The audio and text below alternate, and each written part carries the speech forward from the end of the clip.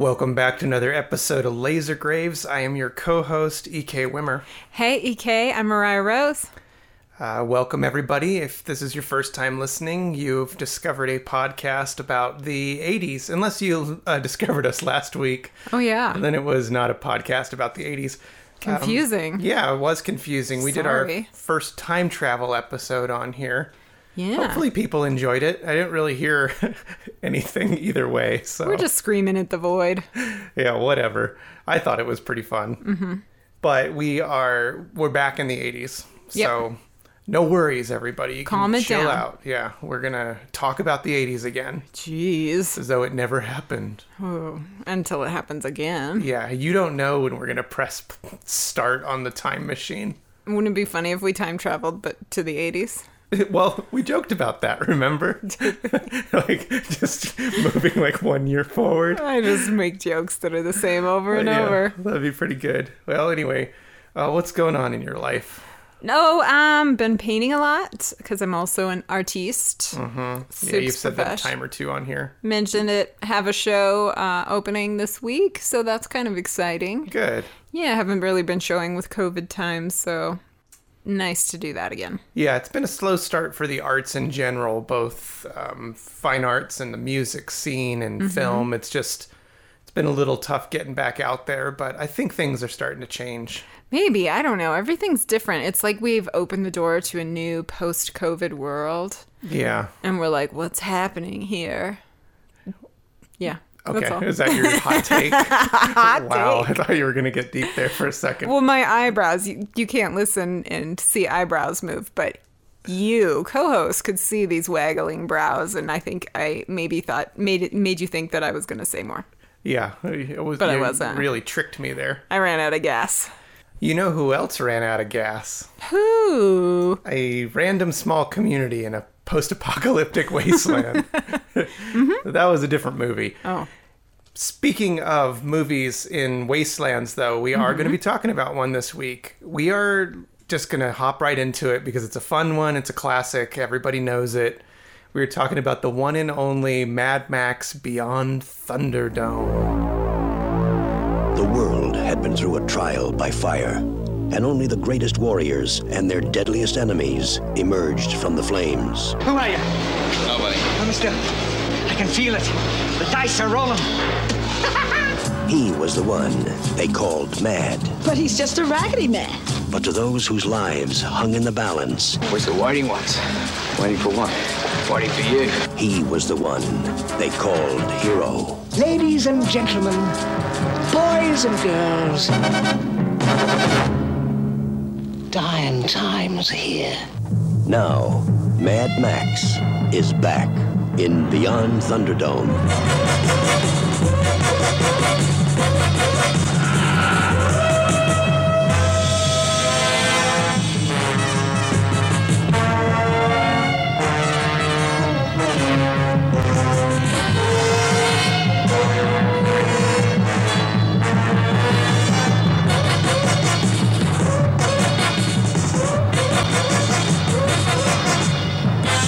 Mel Gibson, Tina Turner,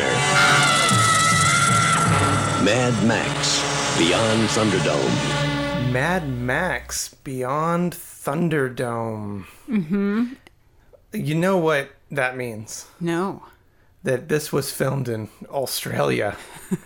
And I think we probably would have gotten to this episode sooner. I'm sorry, mate. My flight was delayed. Every time. You know what that is? What? Ozploitation. No, that's not Ozploitation. Mad Max is Ozploitation. It's true, but also that was Ozploitation. Okay. My awesome accent? Oh, okay. Is that what we're going with? Yeah, you know what Australian people call my accent? What? Awesome. Nice. So last night, I had a bit of a revelation. Oh, what's that? I've been adding to the title of this movie. It's not significant, but it was a revelation. I thought it was Beyond the Thunderdome. And it's just Beyond Thunderdome. I think you're not alone there. I think the vast majority of people think it's called that. Well, I pride myself in just reading things accurately, so this was kind of I was disappointed in myself and my abilities, and just kind of questioning my identity ever since. Yeah, well, I wasn't going to say anything, but I was a little disappointed in you too. Oh, I expect more. You're my co-host. I'm sorry. If you're not going to step up to the plate, Wait. then what? Okay, I feel like I've really stepped it up because if you listen to our early episodes, often it's about me talking about how I fell asleep through the film. That's true. I haven't fallen asleep I sleep, just not in our movies. It's been a while. I feel like you were close to drifting at a point in this one. I got a little bit glassy-eyed at the end, but it's Yeah. because I've seen it a few times. When did you first see this movie? It would have been high school. I didn't have access to it on television because, as we know, I was living in a small town with 12 stations, 12 channels, and my parents were not about to let me watch a PG-13 before I was 13. That's so weird. Yeah. Okay. So you were in high school. This Yeah. doesn't seem like a film you would have watched in high school. I would have at some point, and I know I did. Probably it came on TBS or TNT, and I watched it that way. Do you think this was your first introduction into the genre of post-apocalyptic, or do you think that you had already known about that genre? I knew about the genre. I maybe didn't have the words to describe it, but I had definitely watched post-apocalyptic stuff. What about you? You probably came out of the womb watching it. Well, Yeah, I definitely watched this one as a kid. This was another one of those ones I loved. I saw, it's interesting talking about trilogies that are really precious to people and, what order you saw it in. I think a lot of people like to lie about that. Like for me, well, it's weird. It's like some weird kind of, well, dude, I heard that album first. It's that thing. People do it with The Evil Dead all the time. Like I saw Army of Darkness first. Just because that's what I had available and I was the right age. Then I went back and saw Evil Dead 2. Then saw Evil Dead 1. They all happened pretty quick. But I'm not somebody who was like, yeah, man, I was there. I saw it part 1, then part 2, and then finally got around to that. I feel like Mad Max is kind of the same way. There's not a lot of people who started with Mad Max, then The Road Warrior, then Thunderdome. I think a lot of people our age, Thunderdome was like a mega hit in my mind anyway. It wasn't really, but it seemed like the big one. That was the first time I saw the Mad Max character. I loved it. And then I went backwards and saw The Road Warrior and then Mad Max. I actually went in reverse order, which is really jarring because thematically they change significantly throughout the trilogy over the course of this takes place from Mad Max in 79 to Beyond Thunderdome in 85. That's a 20-year gap in the story as far as like the character is concerned. And what happens between that is basically, the decline of the entire world into a post-apocalyptic wasteland. But it doesn't start that way in 79.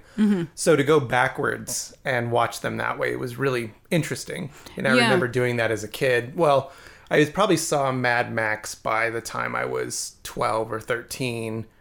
So, I mean, by high school, I'd seen all 3 of them, and then I rewatched all 3, but in the right order, and it was really interesting. Yeah, I think similarly, I don't know which one I saw first, but they all sort of blended together, and I don't think it was for a few years until a few years later that I realized that they were 3 separate movies, because I think I saw bits and pieces and just assumed it was part of the same movie, and then finally saw all 3, but I think I did finally watch them all in order at the time that I realized that there were 3 movies. Yeah, well, and it helps because you have the same voice throughout. You have the same lead actor, you have the same director. We'll get into all that, but that really does help that consistency. There's really only one major shift or 2 in between the third and the first 2 that is noticeable.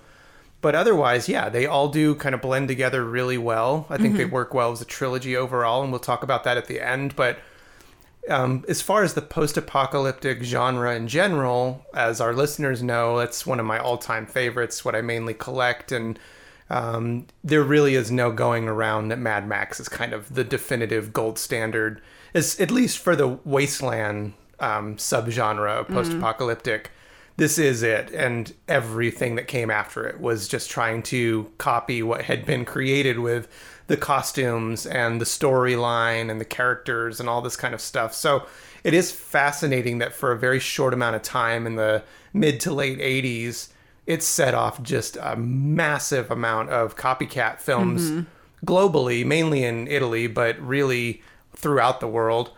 And when you look back at it, especially with these three, it all kind of stems back to Mad Max Part 2, The Road Warrior, really. That's that is, in my opinion, maybe people will argue with me, but I think that is the absolute, definitive post-apocalyptic wasteland movie. It doesn't really get any better than that. Yeah, and I think something about this wasteland, the desert, the sand, it's really, I think, more frightening than most post-apocalyptic movies we had seen at the time, because it was a lot of nuclear threat and nuclear fallout. But then if there was a movie made after the fact, it was still kind of the same place, but without people or something.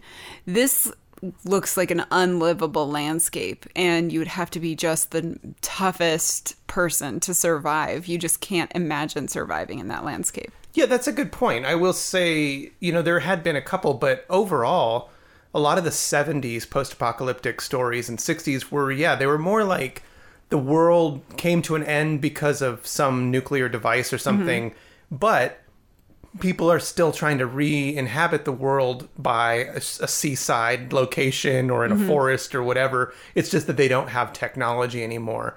Whereas with the Mad Max trilogy, everything's been decimated. And I think we just assume that's how post-apocalyptic is, because after that, all the Italian films that came after mainly take place in wasteland settings. So we just assume that's how they all were. But it really maybe wasn't as effective as Mad Max was. Yeah, and I don't think Mad Max was the first, A Boy and His Dog or whatever. Sure, yeah. I mean, that's a classic too. Yeah. They already existed, but I think what was working in the advantage of Mad Max is the landscape of Australia. So let's talk about that. As everybody knows, this is an Ozploitation. This is the Ozploitation film. They all three of them took place in Australia, which they used to an amazing effect to create this wasteland imagery. These huge, vast, barren landscapes. It's pretty incredible. The red desert, so it starts off with Mad Max. You see it, but not as much because it hasn't gone. It's not a wasteland yet. It's just the beginning of the social end. order is starting to decline. It's Mad Max 2, The Road Warrior, that you start to see it, and all the gangs and your classic football helmets and spikes and chains and stuff, crazy cars, everything. And then by 3, Beyond Thunderdome, you get to see it even more with these great landscapes. So I think filming it in Australia was a really smart move, and it was filmed with that intent, right? It was written to try and act as though there had been some catastrophe. Yeah. So life couldn't exist anymore, except for these weird small pockets of people who are banding together and trying to make the most of it. Yeah, just hardened survivalists. Yeah, seen and it all. avoiding marauders and, these road gangs and stuff like that. So as most people know, this was directed by George Miller. He did all 3 of them. It was also co-created and kind of co-written by his longtime producer, Byron Kennedy. So they had the 2 voices together. They really went off of each other. We already discussed they created Mad Max and then The Road Warrior, and that was really supposed to be it. They were pretty close together. Mad Max was 79, Road Warrior was 81. And then George Miller was really done. He didn't think that he was going to bring back the Mad Max character. Oh. And I would agree with that. And I would think these really hardcore fans would too. If you watch those 2 back to back, it's really a well done 2-part story. I don't know if it really needed to go on. The character had been redeemed. He'd kind of found a purpose and helped, and then went back onto his way. I don't know if we really needed to follow his character anymore. But what had happened was George Miller, a couple years later, was working on a script for another post-apocalyptic story, but this one was about a group of children who were kind of wild and living in this random, isolated environment in this wasteland. And then a stranger comes along and they think he's a savior that's going to take them to a better civilization, which sounds very familiar. It was during this writing that was supposed to be this kind of Lost Boys idea that George Miller got the idea of, well, what if Mad Max was the savior? And then he just basically adapted that script into Mad Max Part 3, Beyond Thunderdome. So it is interesting to see how that story evolved. Yeah. It takes it out of the traditional Mad Max universe of just road rage and, marauders with surviving S&M gear on, and makes it more into a very expansive, much more involved wasteland world where you get to meet other civilizations that are, existing in this same universe. So I think for that reason, there was a point to a Part 3. It got to really grow the universe of Mad Max significantly and add more depth to the character in that world that hadn't existed prior to that. Really prior to that, it was just really an action film. So I don't know. What do you think about the idea of adding a third part to this? Well, and it's since had more added to it. Yeah. This one was a little odd. And there are a lot of reasons why it was a little odd, but at this point, I've so wholly accepted it into the canon of Mad Max that it doesn't really bother me or seem out of place. It's just a different piece, for sure. Yeah, there is a significantly noticeable change in tone with Part 3. And I think that you can still love the film, but you have to acknowledge it's different from the first two. Yeah. First two are played pretty straight. This one has humor in it. It's more family friendly in a way. It's like it's the first PG-13. It's not rated R. But there's also some other things that went into play. So we'll talk a little bit about this right now because a lot of it's speculation. But really the big thing is, as this was being developed right before they were about to go into production, so Byron Kennedy, his co-writer and one of his closest friends, died and, passed away unexpectedly. And this really affected George Miller considerably. How could it not? Yeah, I mean, it was like it crushed him. Also, this was the second half of the Mad Max creators, so you don't have that. I mean, I'm oversimplifying everything for you nerds out there, but we're just kind of giving you the broad strokes here. It kind of took away that second voice to help flesh out this story. In addition to that, it is said that George kind of was so depressed and devastated and grieving that he lost interest in the project, and he was kind of like, well, what's even the point? As the story goes, but it was later disproven, is that is why there's a second director to Beyond Thunderdome. His name was George Ogilvy, and this was his first film. He had done a couple TV things, and he was brought in. And as the legend goes, George Miller basically just only directed the action scenes and left everything else to the other George, but that's not true. George Miller later in interviews said that's completely false. We were together the entire film, co-directing. Yeah. But I do think he probably did bring somebody else in because he just didn't have the energy or the enthusiasm that he originally had intended on having. That's totally fair.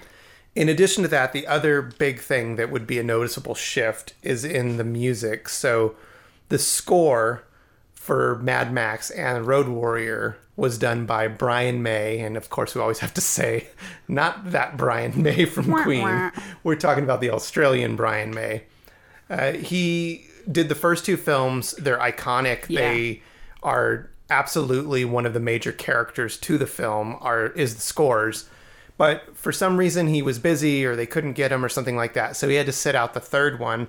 And they brought in a veteran composer, Maurice Jarre, who was known for these epic films like Lawrence of Arabia and Dr. Zhivago and stuff like that. And you can tell right away. So it's a good score. I will give him credit.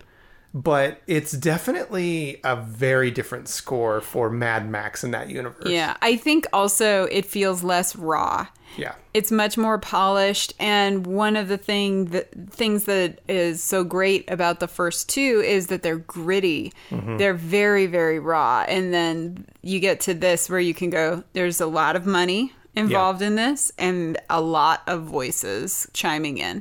So I think all of that definitely colors the tone of this movie. With that said, it still fits in, I would say. Yeah, I do think that the score works well. It's just that it's so epic sounding in parts that, and I said this when we were watching it this last time, is that with the humor and the kids and the score that's very Hollywood, it feels more like a George Lucas film or Yeah. Steven Spielberg film than it does a George Miller film. I know that seems blasphemous, but like it's still got moments. I would say really the beginning through the Thunderdome itself, and then the ending with this great, The road race, sequence. yeah.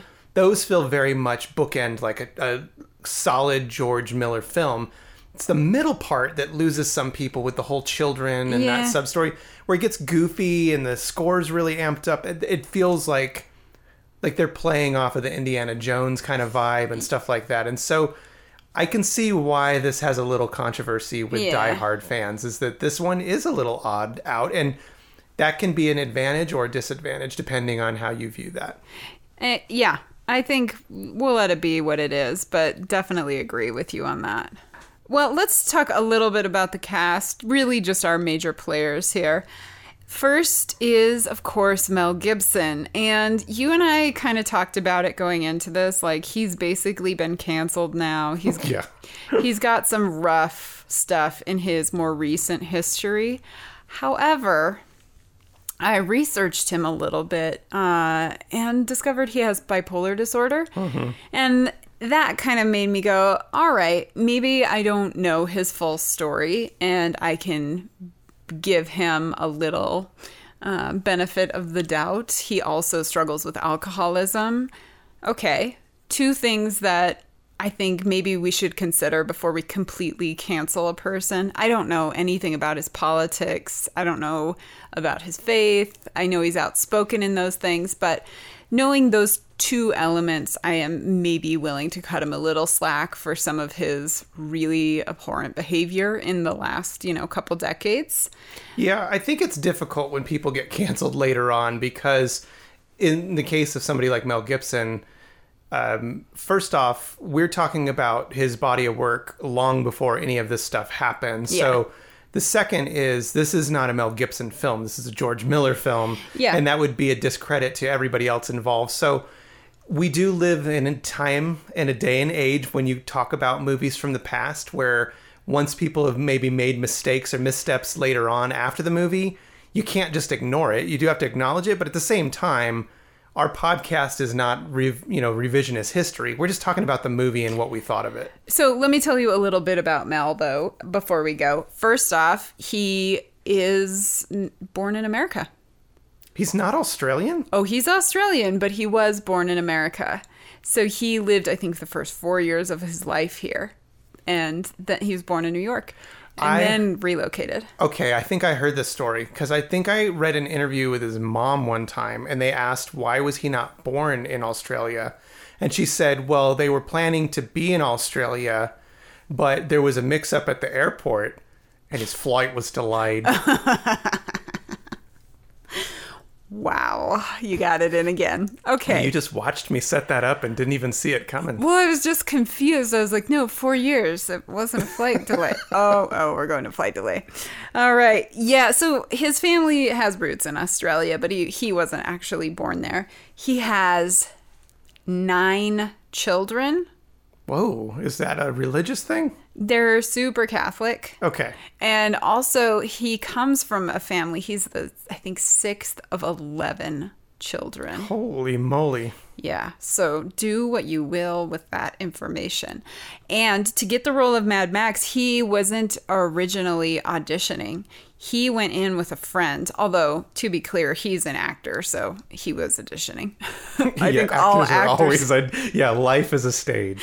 So he went in, but he'd been in like a bar fight or something, and he was all beaten up, and they apparently said to come back. I found this in a couple different sources, but I'm not entirely sure of the story. But essentially, he came back later and got the role of Mad Max, but they had told him to come back to read for a freak, and then they're like, oh, whoopsies, you're kind of a dish. I guess you can be Mad Max. I don't know if his friendship survived, but he became Mad Max. I mean, it was an excellent cast. I do think that he is the perfect, I mean, granted, that's what we know, but we have seen a second Mad Max, and Mel Gibson is really the Mad Max. And it's interesting, too, because he was cast when he was pretty young. He was in his 20s.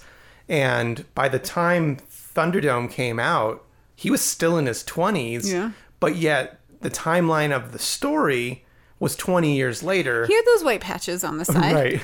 But he would have been in his 40s. And Yeah. so it is kind of funny to see this younger guy that's supposed to be older. Well, kind of, but also you can tell he's been in Australia's sun his whole life because he has kind of a weathered look to him even at 29 that I think maybe our generation doesn't have so much because he does kind of pass for that age, just Yeah. like a good looking 40. He's like an Australian 29 is what you're saying. Yes. I love Australia, but I'm scared of it. Anyway, let's move on to Tina Turner, our other like big headliner. Mm-hmm. Holy smokes. She gives it her all. She's great. She shines in this. She is a really great cast. For this, she just sells it. And I knew a little bit about Tina Turner's story, but boy, it was pretty amazing to see her like crazy life story. She was born to sharecroppers, and we all know she met Ike Turner. Her whole story is absolutely bonkers. Yeah, so she met him, horrible, he was abusive, just awful. And she, with him, was struggling to find fame. Like, they'd had all these minor hits because obviously she's a singer. And they'd had all these hits but couldn't quite break through to the big time. And when she finally divorced him is when she, like, remade herself. And she didn't leave Ike until she was 40 years old.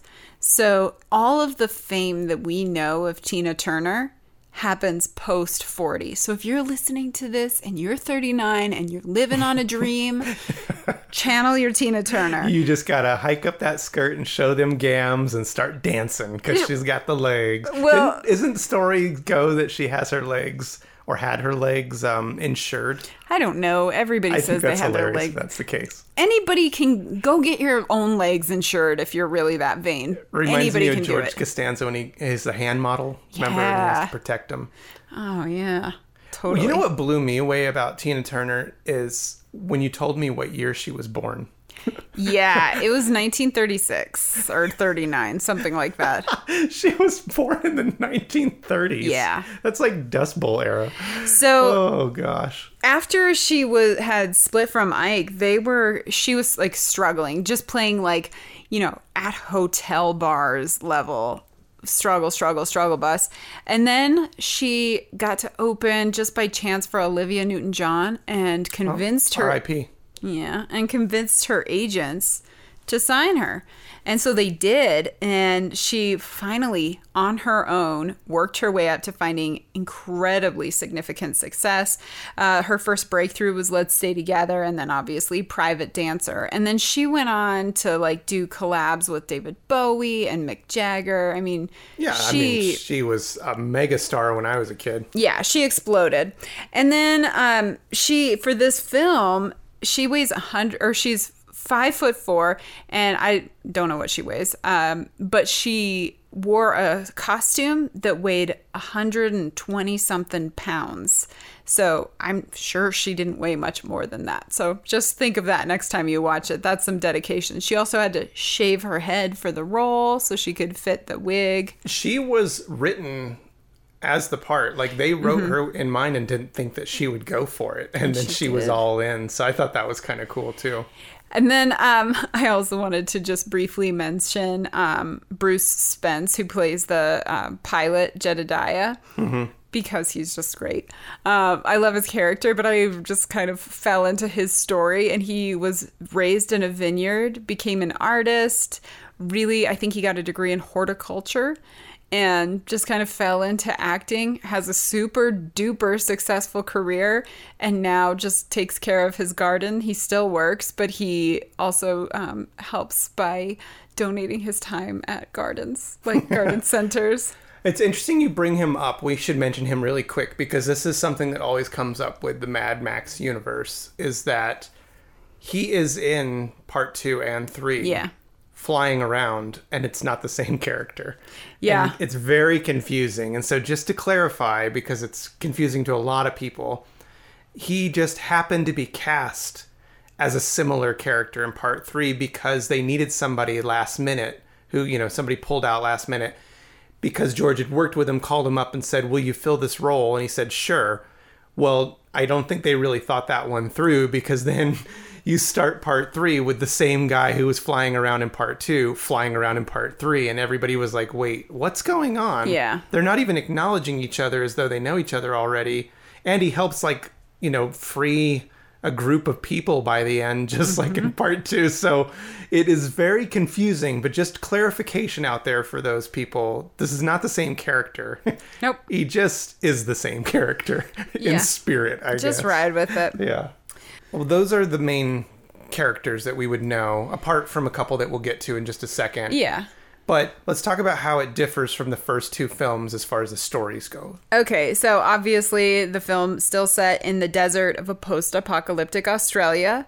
Max, our hero, whom we already know, his general adventure continues 15, 20 years in the future. He finds himself through a series of events in the community of, we're calling it a community, in Bartertown, which is, as its name implies, a place for bartering. So it's like a market for people to trade, and it's just kind of out in the middle of the wasteland. The town is ruled by a character played by Tina Turner named Auntie Entity. And she's looking to take complete control of Bartertown, like she's the figurehead of Bartertown. However, she's kind of sharing power with Master Blaster. Yeah, let's talk about Master Blaster. This is the character that's like, you know, what I do like is each film, I think Max being the one in part 1, well, I mean, there's Toe Cutter, but each film has distinctive villains that are really identifiable, 2 being the best, obviously. But with part 3, Master Blaster is that standout character who doesn't survive incredibly long, but is so iconic. Yeah. And let's talk about this design of this character. Okay, please do. So it's 2 brothers, basically, who I guess shared a womb. That's what kind of doesn't make sense when you see the helmet come off, but no, we're just going to suspend reality for a second. The second. age is definitely significantly different. So one is the brains, one is the brawn, and one is a little person who sits on top of his brother. Yeah, like kind of piggyback style. Yeah, like he's his horse and he rides him around. And the brother just has a helmet on all the time, and he's ripped like a professional wrestler, and basically just crushes anybody who gives Master any kind of trouble. Master being the smart little guy on top, Blaster being the brains. Blaster doesn't say a word. He's just kind of this force to be reckoned with muscle.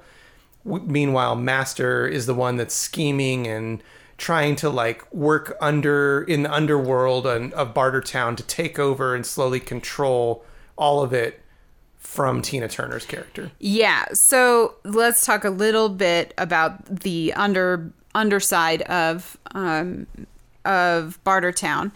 It runs on electricity, which is fueled by methane gas produced by pigs. So these pigs are kept underneath Bartertown, and Master and Blaster control the pigs and the people. So they actually have a tremendous amount of power because they can stop the power, essentially shutting down Bartertown. And so Auntie Entity wants to do away with Blaster, so there's no brawn, only brain, and Master can do his job down there but not have any physical power. Yeah, not be able to exert his like control. And he's, for being so smart, really funny because the way he speaks is in this broken kind of like dollar store version of Yoda, where he's like, you know, me like pigs, me make you look at pigs, you know, constantly. Well, I think that we're so far into the apocalypse that a new like lingo is developing. Except he's the only one that speaks like that. Maybe he's leading the way. He's holding the torch. Yeah. Me no like to learn new language. Me speak how I want to speak. Okay. Anyway, Auntie Entity takes Max hostage and guarantees his release if he can kill Blaster in the Thunderdome. So the Thunderdome is basically just a big half circle cage where it's just a people fight to the death cage match where 2 men enter and 1 leaves. Yes. Max agrees, obviously. And the fight is really the show within the Thunderdome, and everything is going great. Max is about to win until he knocks off Blaster's helmet and discovers that it's a buff man with Down syndrome. With like a not a baby's head, but it's really the age is so weird. Distinctly different body and head in their awkward shots, so it does not match. Although it's effective. Yes, Blaster's actually played by Peter Larson. I really love this whole first act of the film. Yeah. I think it comes out really strong, and it feels like Mad Max still, but it's got a little bit more expanse to it. I love Bartertown. I think it's so cool looking. I think it really just heightens the whole idea of a post-apocalyptic landscape with all the costumes and the set design. It must have been a blast to work on. And I think that it's so well done that this whole first act of the film, all the way up till the death of Blaster and the capture of Master by Tina Turner, is as solid. I mean, I do think the film up till this point is great. It's the next act that takes a pretty bizarre twist, and I think for longtime fans, it's like, cool, we're on this journey, but for other people, this is the moment, going back when this first premiered, that kind of lost some diehard fans of like, wait, what are we doing now? Why are we watching this? Me. And it does slow down, and it gets a little convoluted and weird. Yeah, so what happens is, the transition is Max refuses to kill Blaster when he realizes that he has Down syndrome. Somebody else does, and Max ultimately ends up banished to the desert. He's set out on a horse dies, and he almost dies.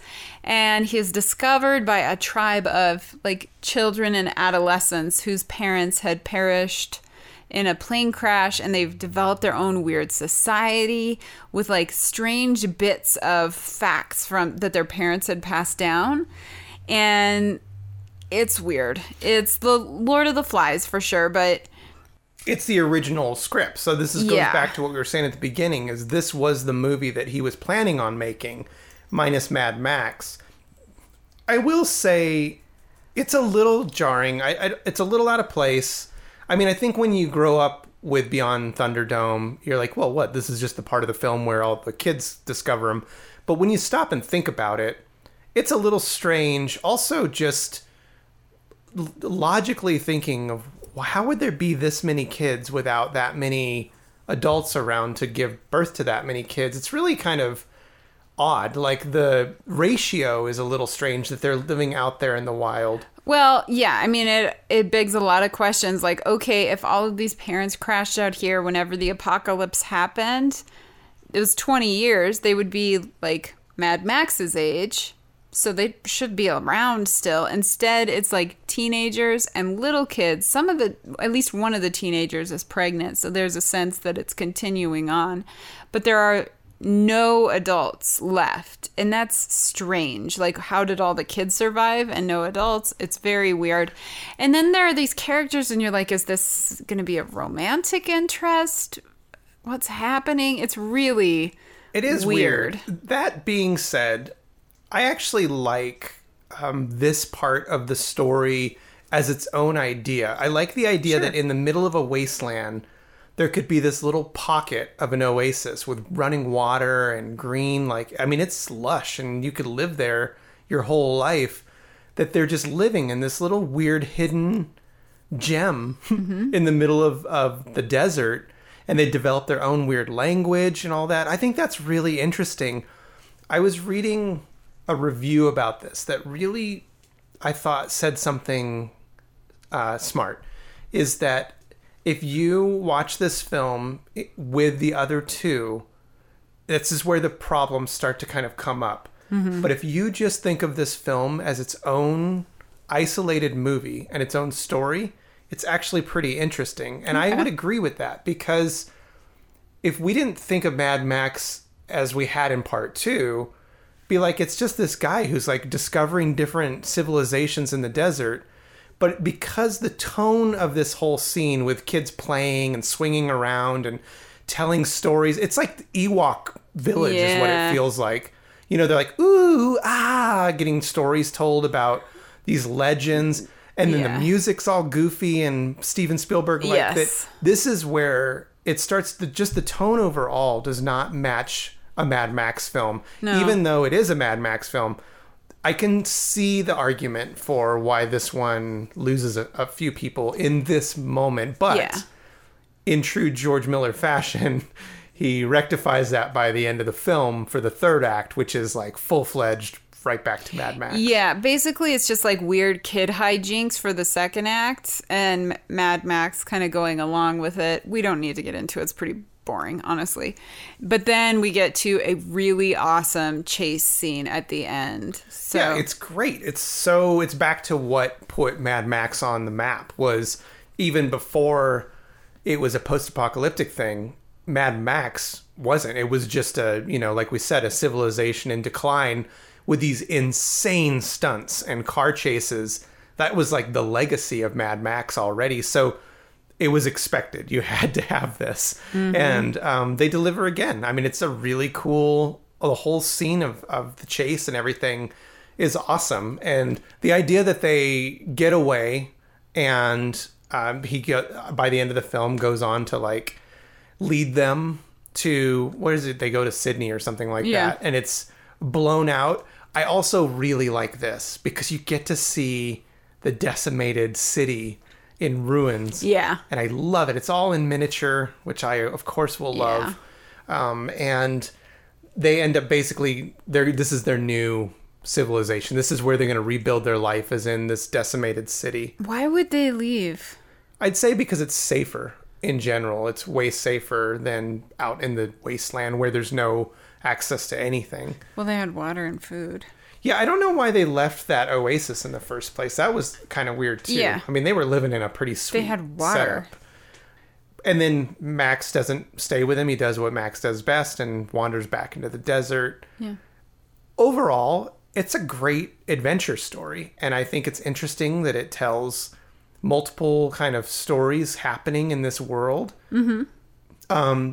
But it's not part two. And if you're diehard fan, which I am, I would say, even though I saw this first, 2 got me. Like, as soon as I saw part 2, that was the film. That was the quintessential post-apocalyptic film, and I was hooked. Mm-hmm. I had already seen Escape from New York, so I already knew what I liked, and this just pushed it over the top. So, I don't know. I'm more forgiving of this film. I always have been, because I like it, even though it's got its problems and it maybe doesn't fit as well.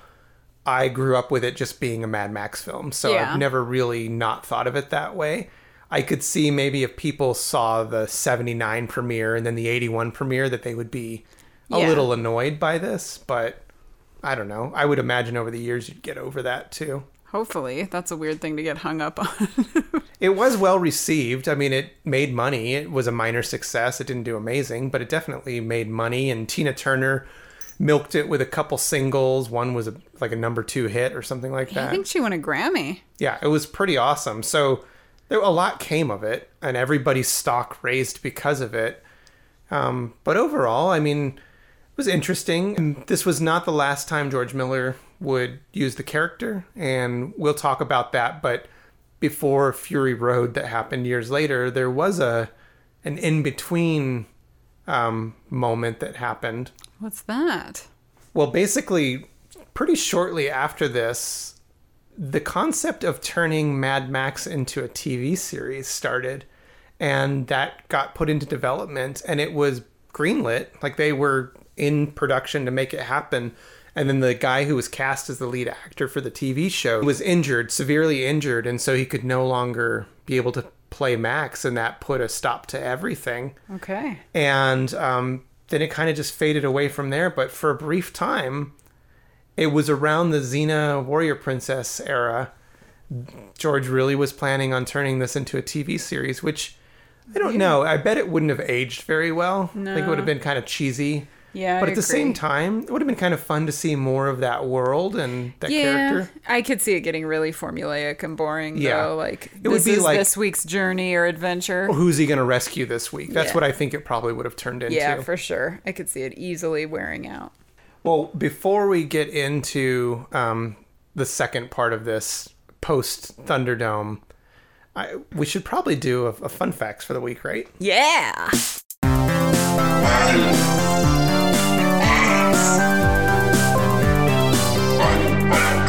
As we have now started, I am going to give you 4 fun facts. Oh. And one of them is true. Okay. You have to pick which one it is. Okay. Okay, are you ready? I'm a little stressed, yeah. Okay. Fun fact number 1. Okay. Part of Beyond Thunderdome, when they're in the White Desert, was actually filmed at White Sands National Monument in New Mexico. Okay. Number 2. In the epic chase scene at the end, 3 stuntmen were actually killed on set. Oh my goodness, I hope that's not true. Fun fact number 3.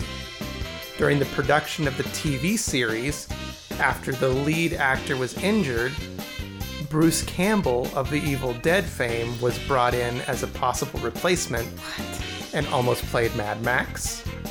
Or number 4, one of the kids from the Lord of the Flies scene later went on to help write Fury Road. Okay. All right, let's work through these. I'm going to say no to A. Okay. Not 'Cause- filmed at White Sands. Because we lived near White Sands, and I feel like I would have never heard the end of it from you. Ah, darn. So, Crikey, you got me there, mate. yeah, so I feel like I know that one, even though it looks like White Sands. I'm not sure about 3 people dying. It seems like a lot, but also kind of believable. Bruce Campbell. I really want Bruce Campbell to be true, but I'm going to say no. Okay. So you're down to 2 and 4. 3 people died on set, or one of the kids went on to help write Fury Road. Okay. I kept reading about how things were going bad on set. And I know there was some death, but I kind of thought that was Kennedy. But I'm going to go with it anyway. So you're choosing that 3 people died during the car chase sequences. It's believable, sure. Okay. I have some good news and some bad news. Oh, okay. The bad news is you're wrong. Okay, that's good news. I totally made that up. Okay. The good news is the one you wanted to be right is right. Okay. Bruce Campbell was supposed to play What? Mad Max. I Yep. thought it was going to be the boy. No. No. No, What? Fury Road was co-written by some comic artist or something like that. I don't know. Maybe that kid was some comic artist. Okay. Bruce Campbell, really? Okay, well, so flash forward to 2015 and we get Fury Road. Okay. This was the big return of George Miller in the Mad Max franchise. We're not going to get into it, but Mel Gibson did not come back for various reasons. One of the main reasons, which I find kind of strange, is that he was basically too old to play the Mad Max character. Yeah. But they cast somebody who was way too young to still be Mad Max this far in the future, because Fury Road was supposed to be picking up after Beyond Thunderdome. And then they kind of scratched that and was like, well, sort of, kind of. And then since then, George Miller has been very loosey-goosey about any of this because they kind of made it up on the spot. Okay. And adapted it after the fact. So That's okay. I feel like that's its own episode that we're not going to get into. But needless to say, there was a 4th film. We immediately watched it. You know, I was like freaking out, the idea of a new Mad Max. I have very mixed feelings about it, and I'm sure that that's shocking to most people. What? I'm like the only person I know of my friends who really likes post-apocalyptic that isn't like a huge fan of Fury Road. We've only seen it once. We own it. We've seen it twice. Have we? And I remember being kind of zoned out and bored by it both times. And so that tells me something's not clicking because it's action-packed. It is so much action. I think what's happened upon reflection is that it's not Mel Gibson. And I think for me, if you're bringing George back, I'm just kind of a purist that way. It would be like, I don't know, it's like the Star Wars universe. Okay. You have to bring back certain people, and why would you not bring back the actor? That was peak Mel Gibson problem time, though. Well, and that's what George Miller said too. This was a problematic time. He put it very lightly. This is a problematic time in Mel's career and life. But it's very similar to Indiana Jones. If you're going to make a fourth way after the fact, bring back Harrison Ford. And they did, even though it didn't really work that well. They still brought him back, so I was willing to watch it. And I think that I need to give this another shot. Because I think that from what other people have said, it's great. It tells a story, it expands the universe, but I rejected Tom as Mad Max right away. And then I heard reports about him being just a total jerk on set, and I was like, all of this is the problem of living in an era with way too much information available. Is like the film hasn't even come out and we're already learning about problems on set. Like that's not how you're supposed to absorb a film. Yeah, I don't care about any of that. I will say Tom did just fine in my opinion. I liked Charlize. The strong like female cast was nice. I'd like to see a story of her. That would have been really cool. There was one plan to be like... What's her name? Furiosa? Yeah, there should have been her own story. That could have been cool, too. Yeah, I wish I had a cool nickname like that. Yeah. Okay, I have a question, though, for you. Okay. If it's your apocalypse time, what is the outfit you're going to assemble? Oh, I'm going Mad Max all the way. So it's going to be shoulder pads, spikes. I'll basically look like... if a member of Judas Priest showed up to play football, but didn't realize that there was no game. So they would be like a mixture of 80s metal. But maybe I would probably up the ante to a little more black metal. So the spikes wouldn't be like little studs like Judas Priest. They'd be like full-fledged nails on wrist guards. Like a DIY situation. Yeah, that's what I would go for. And I would definitely do the face paint and the big mohawk and the shoulder pads. Oh, man, I would go all out. Yeah. How about you? Same, except for, interestingly, a little Charlize connection here. I'd go a little Aeon Fluxy about it. Maybe like some weird bikini with some lace, but also shoulder pads and like boots, but different boots. And then like, I don't know, like a pitchfork, but also fully bald. Like shave my head. You're more of a tank girl style. Oh, yeah, there we go. I could see that. Yeah, I could see you being more tank girl. But not sassy. I'm not that witty. I would just be the weirdy. Nice. Oh, okay. Well, I don't know. I think that that's probably pretty good for discussing Mad Max because it's really hard not to get into the other films. I really was like, after we started this, thinking maybe we should have actually just done something on all of the Mad Max films. But I know, I like that we're like, you know what, let's skip the first two. Well, 170s, we couldn't touch it. Our time travel machine could. Ooh. How funny would it be if our time travel machine just took us to 1979? And we did the Mad Max series 3, 1, 2. Yeah. That would be weird. Well, if you guys liked our time travel episode, let us know, because there's a ton of films we'd like to get to. Mm-hmm. And we do have fun doing that. There's a lot in the 70s and the 60s, the 90s, I want to do 2000s. Vampiros Lesbos. Yeah, there's a lot. Daughters of Darkness. We've thought about a few. So let us know if that's something that is of interest to you as our listeners. If not, I mean, it's going to be sad. We'll Office Space it and take the time machine out and smash it with a baseball bat. No. It's going to be sad, but we have to do what's in the best interest of our listeners. We do what we want.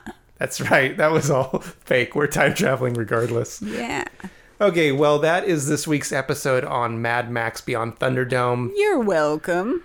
Final thoughts is I absolutely love this film. I love The Road Warrior more. That is You've my made Mad that Max. Clear. I've made it very clear, but I definitely love Beyond Thunderdome. It's just a classic in my mind.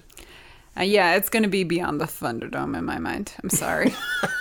I can't get over We'll it. let you have it. You're at this age, you know, when they're like, you can't teach an old dog new tricks. Rude. Sometimes you have to let the like boomers just say what they're going to say. This is your moment. You're older than me. Right. Significantly. But I knew the proper title. Whatever. So I'm just going to let you go on the rest of your life saying the wrong title. Thank you. There's no need to correct you. Okay, I appreciate it, and I love you for it. Okay, everybody. Well, that is that. If you liked what you heard, you can always check out other episodes. All of our back episodes are at lasergraves.com. We're anywhere and everywhere you get your podcasts. We come out every 2 weeks with a new episode. You can follow us on Instagram at lasergraves. And as always, go follow our friends, Bad Taste Video, Tapehead, Neon Brainiacs, Reconcinimation. The list goes on, but there's a lot of us out there doing fun things for you. And show the love to them as well. It's one big happy family. And until next time, we will be wandering the desert looking for another film to cover. We will be. We live in the desert. That's true. All right. I'm already putting my shoulder pads on right now. Got them on this whole time. All right. Bye, everybody. Bye.